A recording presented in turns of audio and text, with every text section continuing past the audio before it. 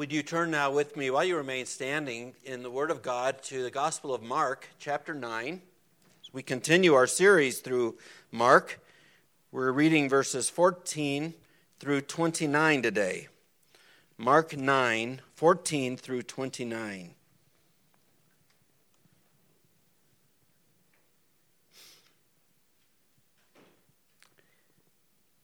Just reminding you what's gone before, we read about Peter, James, and John going with Jesus onto the mount where Jesus was transfigured.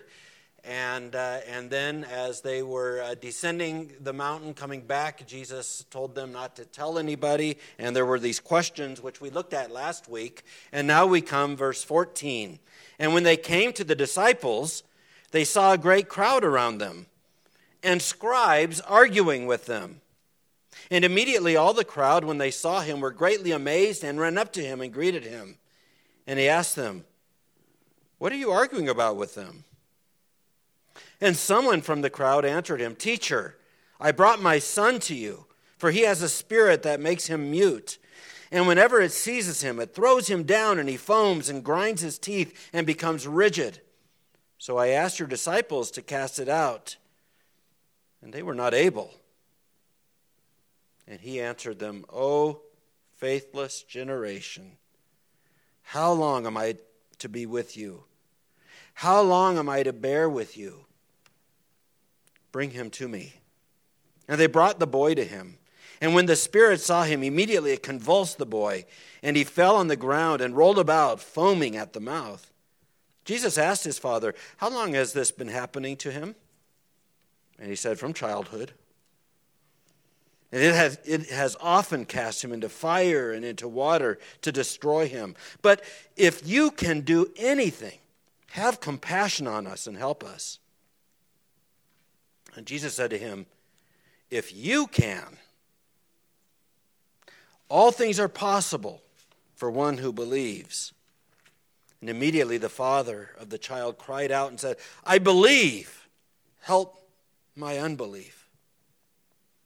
And when Jesus saw that a crowd came running together, he rebuked the unclean spirit, saying to it, "You mute and deaf spirit, I command you, come out of him and never enter him again." And after crying out and convulsing him terribly, it came out. And the boy was like a corpse, so that most of them said, "He is dead." But Jesus took him by the hand and lifted him up, and he arose. And when he had entered the house, his disciples asked him privately, "Why could we not cast it out?" And he said to them, "This kind cannot be driven out by anything but prayer." Let's pray. Father in heaven, instruct us, Lord, in your word. May, upon our hearing, we be strengthened in faith. And may it not be said of us that we are a faithless, unbelieving generation.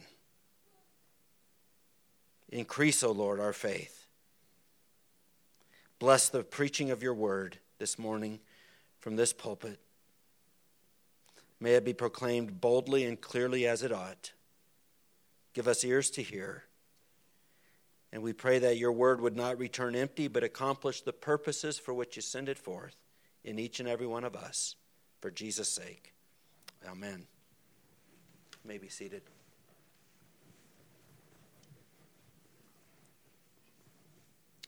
Well, we just read about the Mount of Transfiguration and the great height of the glory of Jesus Christ witnessed by Peter, James, and John, and not only of Christ, but also Moses and Elijah meeting with and speaking with Jesus on the mountain. But God does not always allow us to stay on mountaintops. And he brings us down to reality.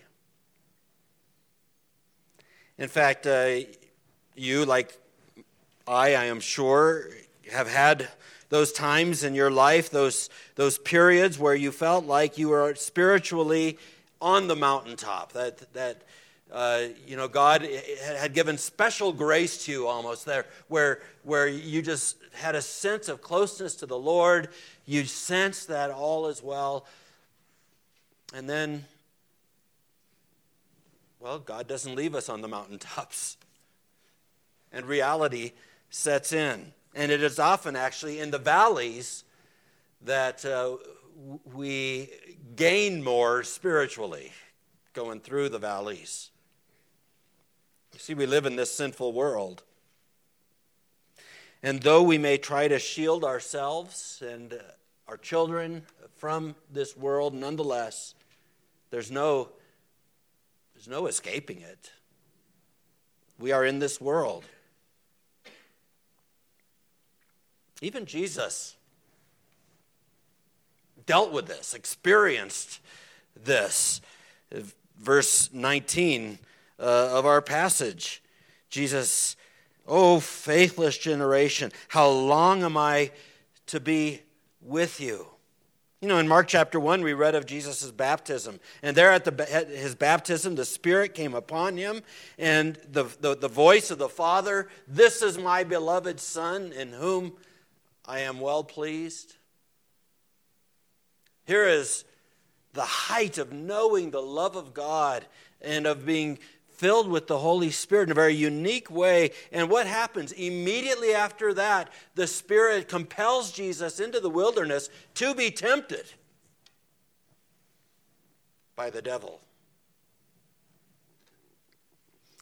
And how is that not also so often the pattern for Christ's people?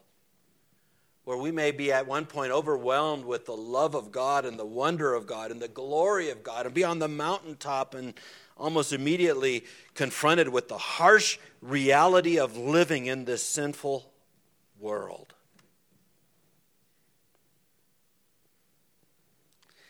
Well, that is the pattern that we will experience till Christ returns or till we breathe our last. It's a reminder to us that we're not home. We're not home. We are living in this sinful world. And Jesus, as he told the disciples, tells us, watch and pray. Watch and pray. We need to be vigilant to watch and pray, because mountaintop experiences are not the norm. They're more the exception. So the disciples have this great mountaintop experience. Peter, James, and John return with Jesus from the mountaintop, and reality sets in. They are immediately confronted with the darkness of this age. They are immediately confronted seeing this boy who from childhood is demon-possessed. The description is awful that we have here in this passage. Behind these epileptic type seizures and fits, you have an evil, demonic spirit.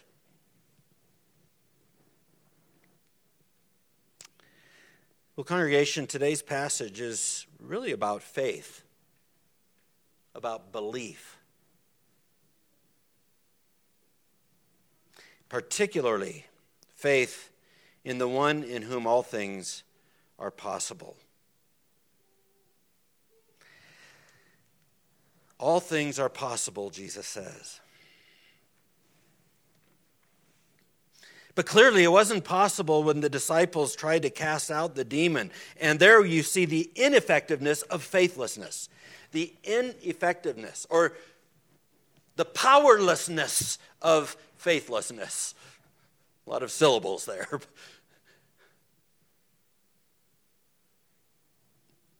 When the disciples, Peter, James, and John with Jesus, come back and meet up with the other disciples, the other 9 disciples, we find that those disciples are arguing with the scribes. They're arguing with the teachers of the law. I'm not going to dwell long on that because we don't know exactly what they were arguing about. We're not told specifically what they're arguing about, but it seems to center on the fact that This boy is in great need. He is demon-possessed, and the disciples were not able to cast out the demon. Now, whatever they and the scribes were arguing about, we don't know. But think about it. Just think about the picture. Here is a boy in great need. Here is a father who is anxious for his son beyond words.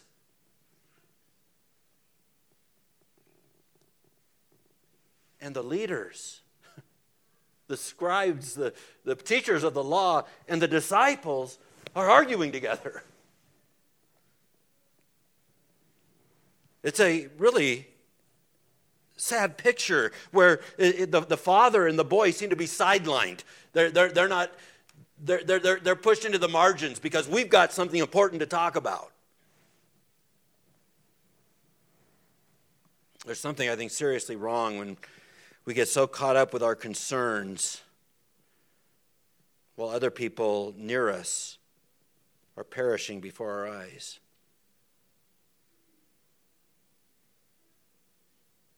We're so wrapped up in our own agendas and miss those nearby who need help. That can be a personal problem, but it can also be problems with churches. We're often call those navel-gazing churches. They're always focusing on themselves. Their navels. They're looking at themselves and dealing with all the internal matters that there's no sense that there are people in the neighborhood who are perishing. We're just focused on our own arguments, internal squabbles.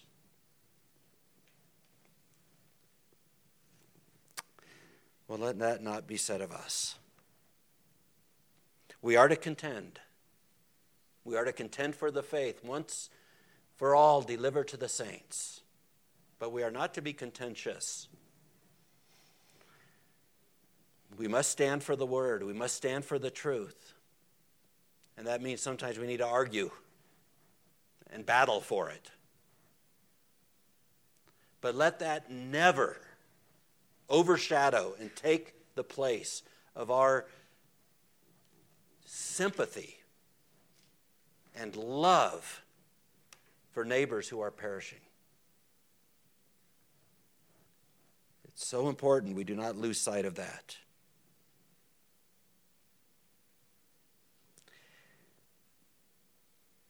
The disciples were unable to cast out this demon. And I think Jesus tells us why. O faithless generation. Verse 19. O faithless generation. How long am I to be with you? How long am I to bear with you? It was faithless, means unbelieving. And what Jesus is doing here is he is including the disciples into this description of the faithless generation. It's quite a strong rebuke.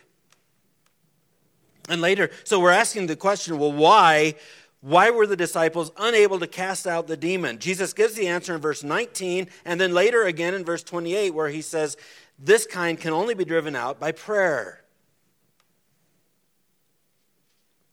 I don't think these are two separate things Jesus is saying. I think what Jesus is saying here is the root problem is faithlessness. The root problem is unbelief. And the fact that you went ahead with trying to cast out this demon without first going to the Father in prayer indicates a lack of faith, a lack of belief. One's unbelief, the Christian's unbelief, I think, is most evident, most apparent in our lack of prayer. The disciples, it seems, tried to cast out this demon without first crying out to God.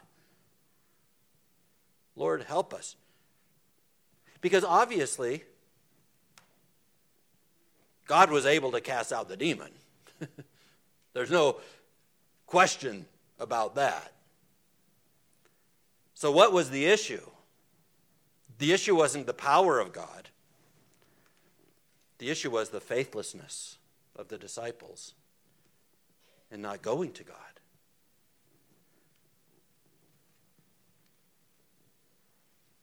As though they had the power to cast out demons and not the Almighty. Prayer, being fervent in prayer, is evidence that we believe.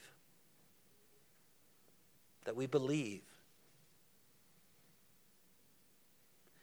B.B. Warfield said Calvinism, he defined Calvinism as Christianity on its knees.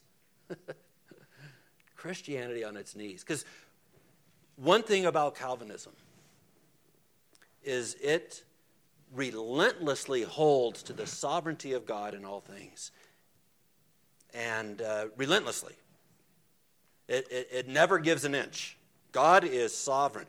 Since that is so, what are God's people to do? Fall on our knees and pray to the one who has all things in his hands and who has total, complete, absolute control.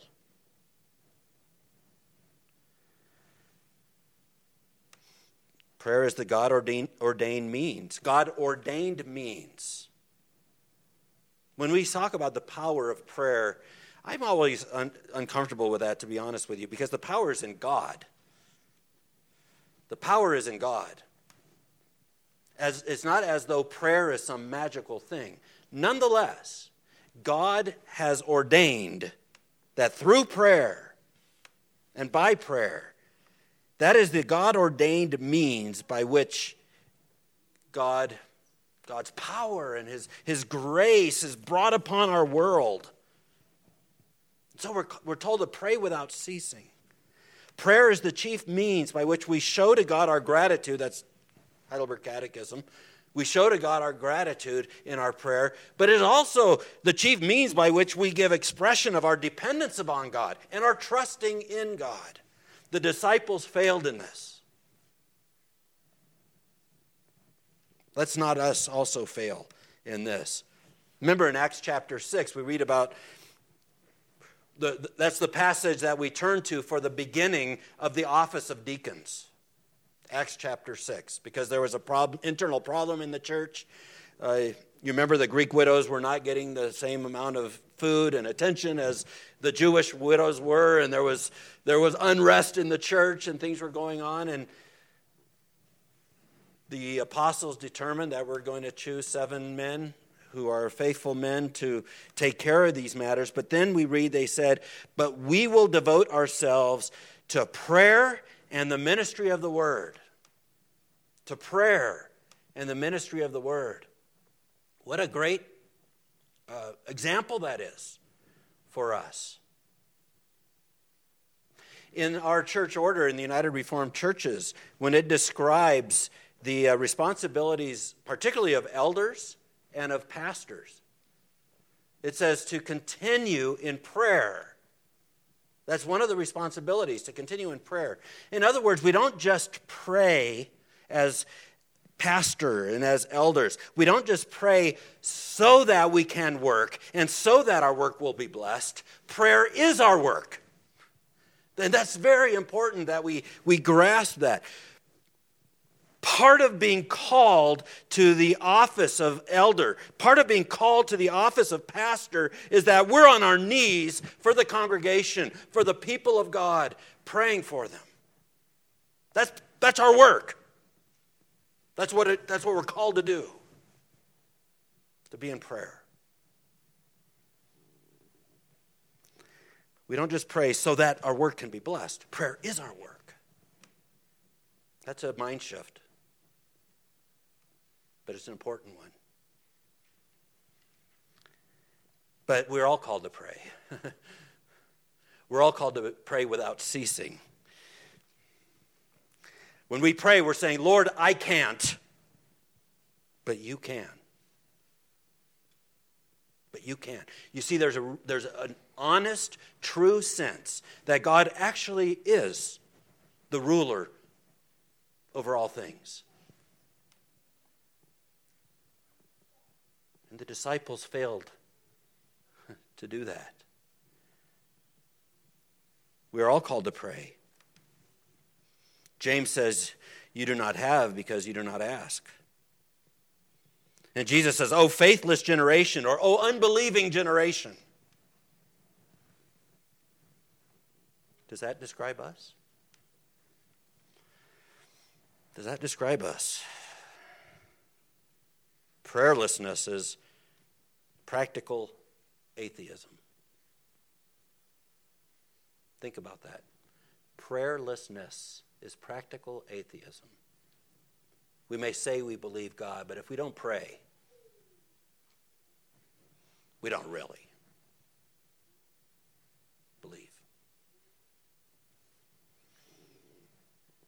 And so, it's no wonder that Jesus laments, how long, he says, must I deal with this generation? We saw the same earlier, didn't we, in Mark 7 and in Mark 8, where we see Jesus sighing deeply in his spirit. There was just such a sense of the loneliness and the anguish of the perfect Son of God, the suffering servant, surrounded by evil and by unbelief. It tells us something important, is that we have the capacity to grieve our Savior. I don't want to grieve my Savior, but we have that capacity to do that. Paul talks about that in Ephesians 4. Do not grieve the Holy Spirit. There's not a distinction there. If we grieve the Holy Spirit, that's the Spirit of Christ, and we are grieving our Savior. Do not grieve the Holy Spirit. We have the capacity to do that. And clearly in this passage, the prayerlessness and the faithlessness of the disciples grieved our Savior. But thankfully, as we continue reading through Mark chapter 9 and through the rest of the chapters, Jesus never turned away from his disciples. Jesus continued to disciple his disciples. He did not give up on them, even though he was grieved by them. John says, having loved his own in the world, he loved them to the end.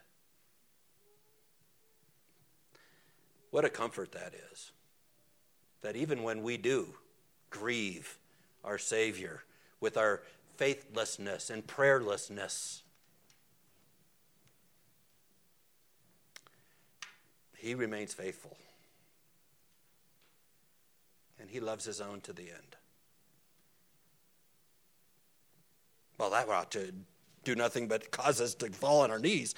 Say, oh Lord, how good you are. We are so dependent upon you. I cannot, but you can. So we see, first of all, the ineffectiveness of faithlessness, the powerlessness of faithlessness.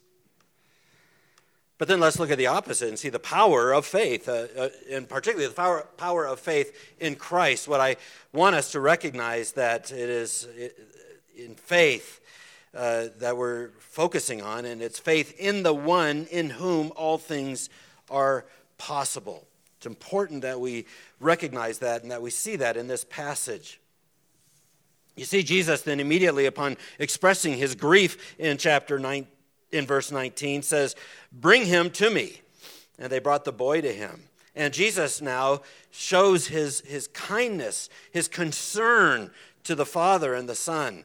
Instead of arguing theological issues on the sidelines, where's the Son? Bring him to me. I must deal with this.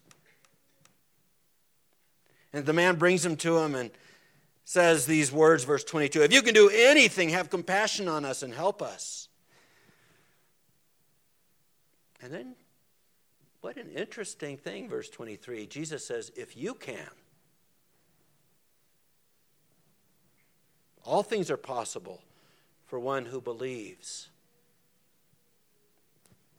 Jesus is reversing things here. He said, the issue isn't, Jesus says, my ability to do anything. That's not the issue. I can do all things. So the issue isn't my ability to do anything. The issue is, do you believe it? And so Jesus is putting it back onto the man. The man came to Jesus, if you can do anything, please help. We need it. And Jesus says, if you can.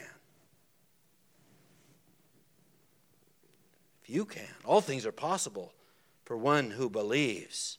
The issue isn't my ability to do anything. I can do anything. I can do all things. The issue is, do you believe? Jesus was calling this man at that point to a radical faith. Your son is demon-possessed. You've witnessed it for years. Do you believe I can heal him?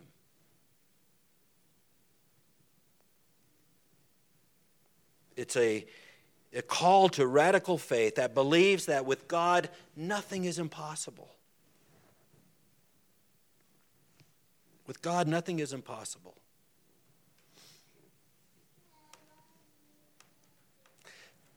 That, brothers and sisters, should make us pray boldly. Should make us pray boldly.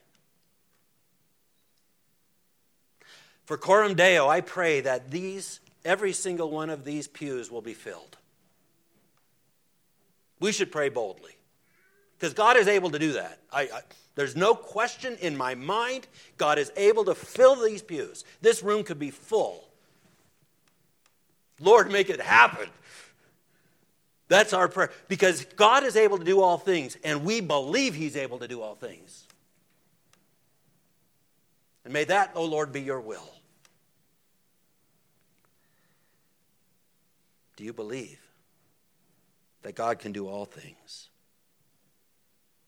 And the man responds to Jesus, I believe, help my unbelief. I think you have the same sense that I do. This touches my heart.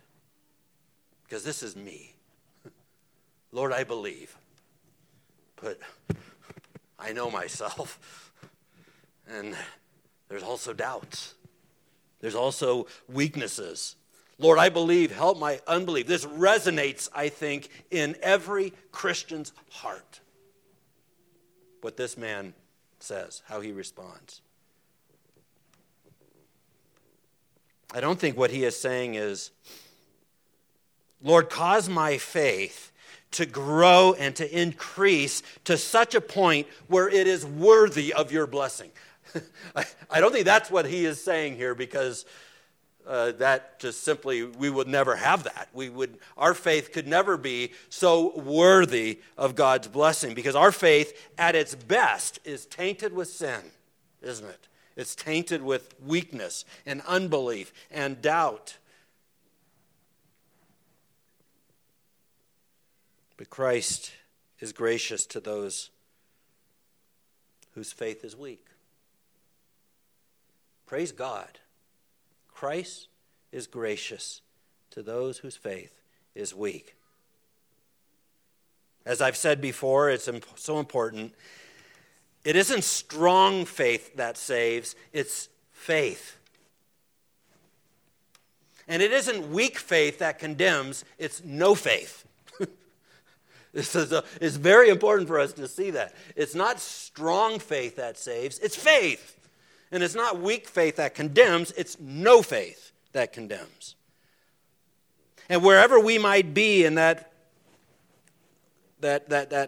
faith level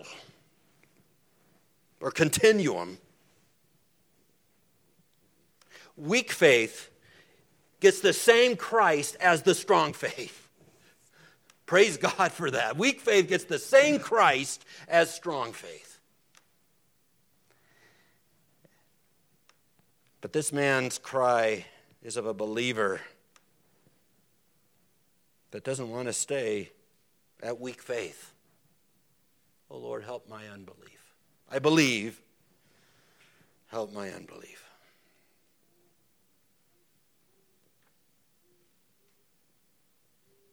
We're not told, but I hope the disciples heard that. Said, yes. That's what we should have said. That's what we should have said. Well, then we see why, at least one reason why Jesus is worthy to put our faith in. He says, if you will not believe my words, then believe me for the works I do. And now he shows us the works he does. I command you, he says, come out of him and never enter him again.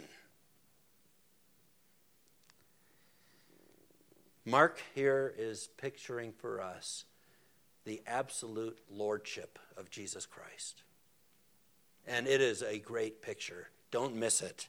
Don't miss it. Here is Jesus Christ, God incarnate, sovereignly commanding the power of darkness, one of his creatures, one that he made, the power of darkness to submit to his authority. We're seeing here the power of Jesus' authority, the power of his spoken word, no less powerful than let there be light. And the light couldn't say, no, not yet. No, I'm not going to shine at this moment. Let there be light meant there was light. That is the power of God's word. And so when Jesus, the Word made flesh, says, I command you, come out of him and never enter him again, that left that demon with no choice. No choice. The same power, the same dominion when Jesus said, Lazarus, come out. And the dead got up and walked out the tomb. And so wonderful. Not only did Jesus say, come out of him, never enter him again. Talk about comfort. Talk about comfort to the child, but also to the father. We can be assured that as long as this young boy lived, he was never demon-possessed again. Because Jesus said, never enter him again. That's the power of Jesus' authority, the power of his spoken word, which left the demon with no choice. This is the Lord that we serve. This is the Lord who is. He has all power and authority. He has dominion over all. Paul tells us that there are powers and dominions that we don't see, and these are our enemies. In Ephesians 6, verse 2, he says, for we do not wrestle against flesh and blood, but against the rulers, against the authorities, against the cosmic powers over this present darkness, against the spiritual forces of evil in the heavenly places. That's reality, Paul says. That's the battle that we wage. But what this passage points us to, directs us to, is that our enemy and enemies, the devil and his demonic forces, are a defeated enemy. They are a vanquished foe. Christ here is picturing that for us, but we know that when he hung upon the cross, he made a spectacle of them. And he defeated Satan, crushing his head. Christ's death and resurrection broke the back of Satan, and he is a vanquished foe.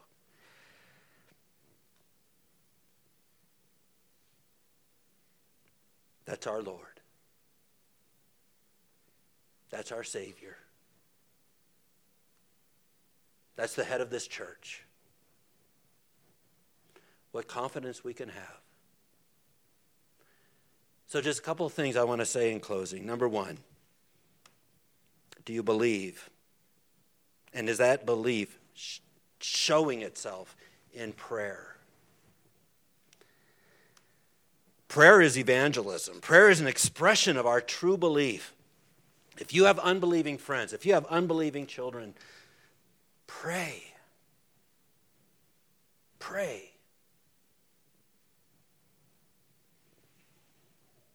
Is that a mark of Coram Deo? Prayer.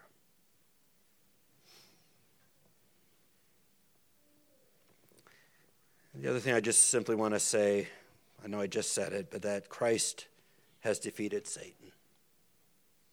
He did that by his death and his resurrection. He died to take away our sins and to redeem us to the Father, and he rose again for our justification. Do you believe that? That is exactly, precisely why we come to the Lord's table every Sunday. It is a recognition of that. It's a remembrance of that. It is a knowledge that our Savior who died, whose body was broken and who shed blood is at the right hand of God with all power and authority, and he feeds and nourishes our souls today. And it is also a picture. So it's a picture of the past. Christ died 2,000 years ago, and this pictures that. It's a reminder. Do this in remembrance of me. There's something happening present. He is nourishing our souls today. Not only do we hear the good news that Christ died and rose again, but now God condescends to give us a feeling of it and a tasting of it. To further drive home, to further nail home in us the truth of it. It increases our faith, but also it points us to that day when we're going to sit at the table with our bridegroom, Jesus Christ, at the wedding feast of the Lamb. It points us to that. Jesus said, I will not drink wine with you again until in my Father's kingdom. We're saying, oh Lord, we look forward to that. Come, Lord Jesus, come quickly.